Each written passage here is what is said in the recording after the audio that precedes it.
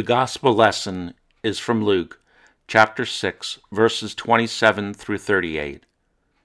Jesus said, I say to you that listen, love your enemies, do good to those who hate you, bless those who curse you, pray for those who abuse you.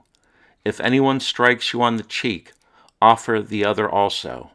And from anyone who takes away your coat, do not withhold even your shirt. Give to everyone who begs from you, and if anyone takes away your goods, do not ask for them again. Do to others as you would have them do to you. If you love those who love you, what credit is that to you? For even sinners love those who love them. If you do good to those who do good to you, what credit is that to you? For even sinners do the same. If you lend to those for whom you hope to receive, what credit is that to you? Even sinners lend to sinners, to receive as much again. But love your enemies, do good, and lend, expecting nothing in return. Your reward will be great, and you will be children of the Most High, for he is kind to the grateful and the wicked. Be merciful, just as your Father is merciful. Do not judge, and you will not be judged. Do not condemn, and you will not be condemned. Forgive, and you will be forgiven. Give, and it will be given to you. A good measure, pressed down, shaken together, running over, will be put into your lap. For the measure you give will be the measure you get back. Here ends the gospel lesson. This week's gospel is maybe one of the hardest to hear. It's also one of the hardest to follow. Giving without limit is not easy to do. Lending without expectation of being paid back is not easy to do. Turning the other cheek is not easy to do.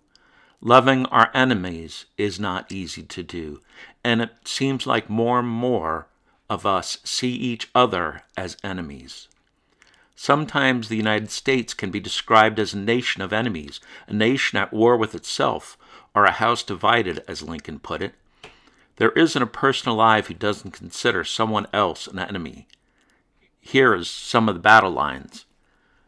Many are like the multifaceted issues such as race and climate change, but most often they are seen in terms of good versus evil, with no nuances considered, such as vaxxers versus anti-vaxxers, maskers versus anti-maskers, Republicans versus Democrats, liberals versus conservatives, vegans versus carnivores, rich versus middle class, rural versus urban.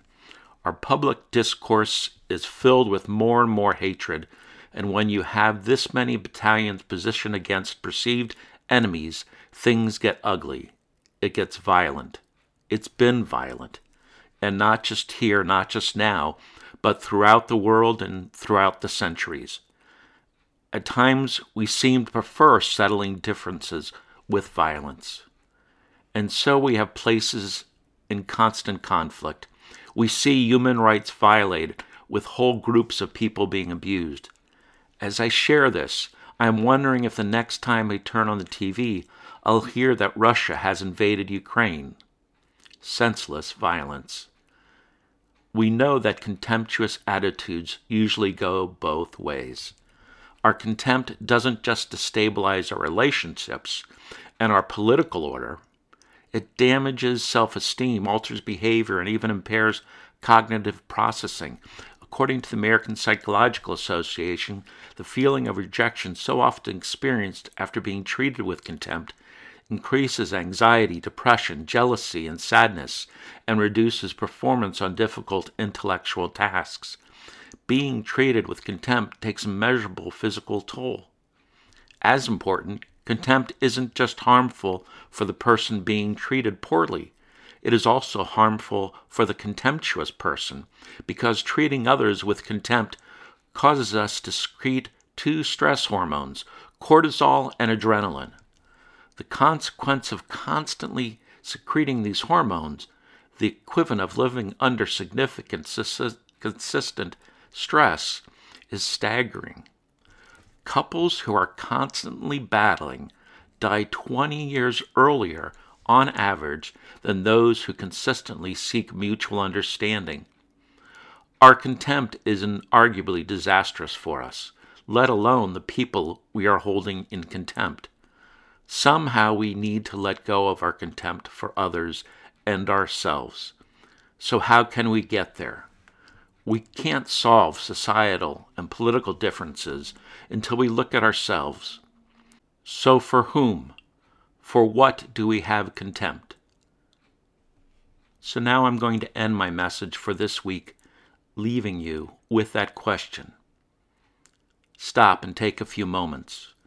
Talk with those around you to answer honestly who you hold as enemies. If you're alone listening to this, be honest with yourself, then find someone else to talk to about this.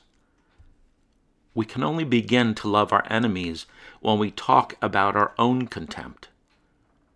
Then talk about how we can let go of our contempt for others. And how can we follow God's commandment to do unto others?